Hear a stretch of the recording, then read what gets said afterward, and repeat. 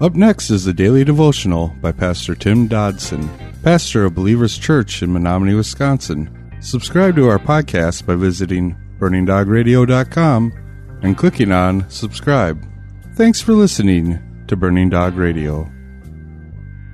The Gospel of Luke, chapter 14.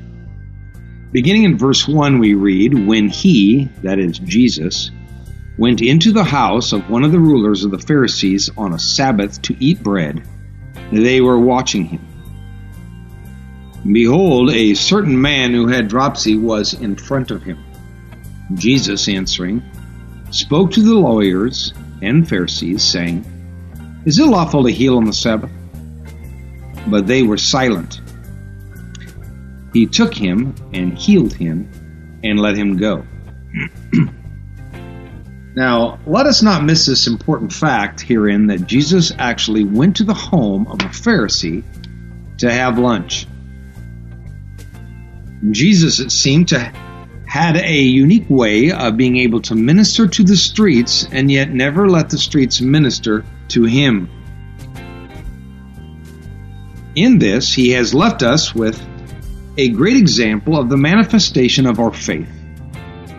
Jesus asks us to be separate from the world, but that separation is to be in heart and passions and pursuits, not in the body. Many err in believing that living the Christian life means we are to physically remove ourselves from the lost and dying world that we are called to witness to. First of all, we can never remove ourselves from the world of sin, not as long as we personally are still in the room. For each of us is yet an active sinner, and to think otherwise is to believe contrary to Scripture, and frankly, is just foolishness. The misunderstanding of this biblical principle of separation has led to cultic compounds, legalistic and extreme religious sects, complete with officially recognized dress codes, as well as the simplest and most immediate effect of all, and that's the failure to evangelize Christ in any real and meaningful way.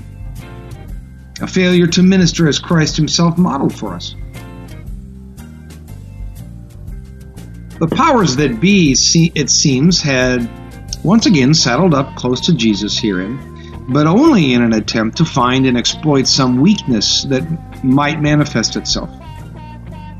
We read here that Jesus spotted this man with dropsy before him. Now, dropsy is a condition in which water is retained in the body, and that leads to swollen limbs. You can read more about it in Numbers 5:11 through 27. Please note that dropsy really, in fact, is a symptom, not really a specific disease, okay?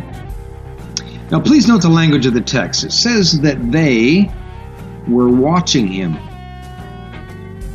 The world is still watching him, well, and watching us too. They deny his existence, they ridicule his followers, yet they are still watching. In fact, they build entire groups, clubs, and political arms that do nothing but spend all of their time and money on something they say doesn't even exist. It's interesting to find a man with such an overt and visual ailment as this at a Pharisee's house, and moreover, why, conveniently seated in front of Jesus. Now, this smells like a trap for sure. However, this was nothing new for Jesus, because these kind of traps were constantly being laid in an effort to bring him down. The irony is that Christ, being God in flesh, well, he knew every thought and every motive. It's like trying to compete against God on Jeopardy. In reality, this man would have never been allowed to show up at such a social gathering in a Pharisee's house. But yet, here he is. Once again, Jesus is not deterred, nor is he intimidated. He immediately counters this subterfuge with the question, is it lawful to heal on the Sabbath? Now, of course, as often was the case, there was no reply.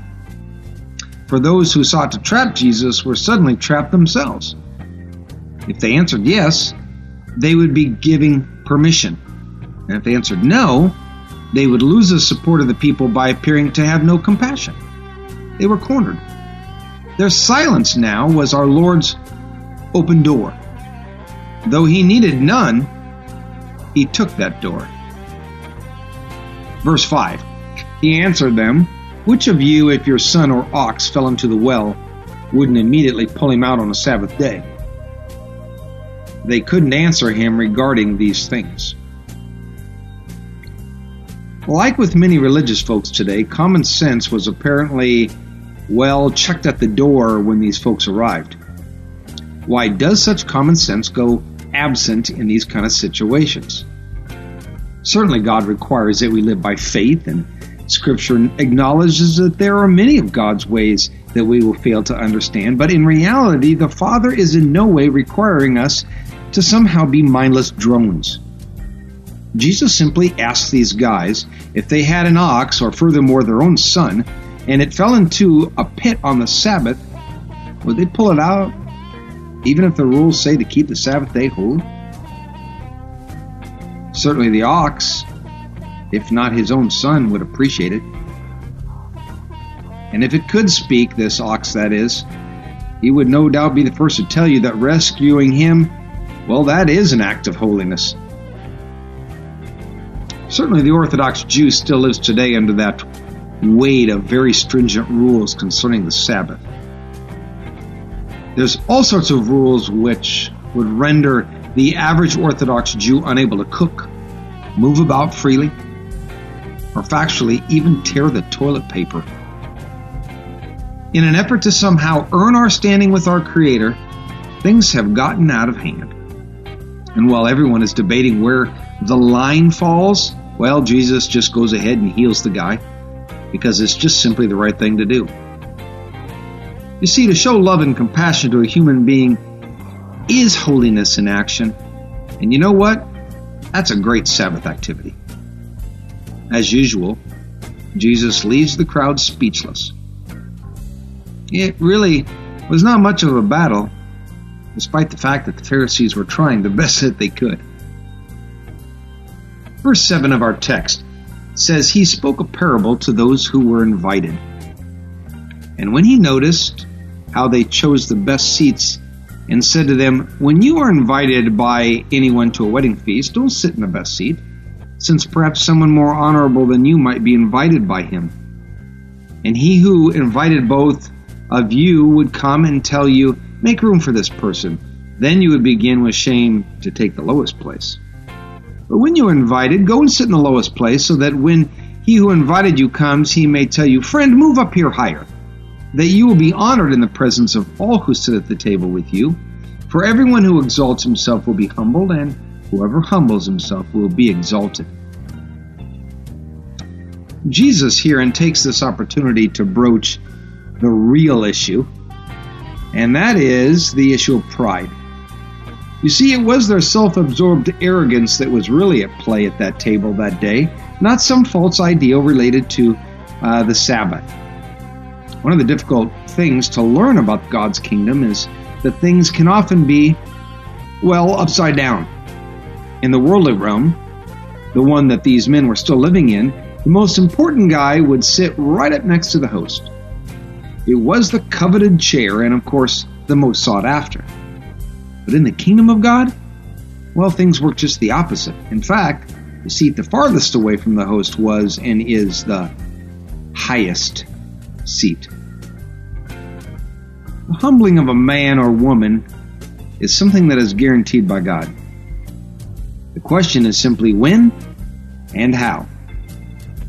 It may seem like a small thing going after the coveted seat at dinner, but not to Christ. For God sees the bigger picture.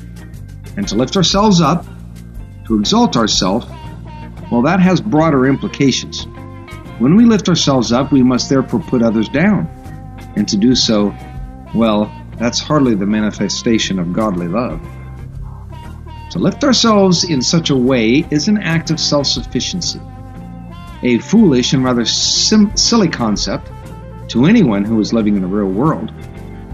Anyone who attempts to live in such a manner lives in a constant state of insecurity, always trying to position himself or herself just a little higher. But it's never high enough.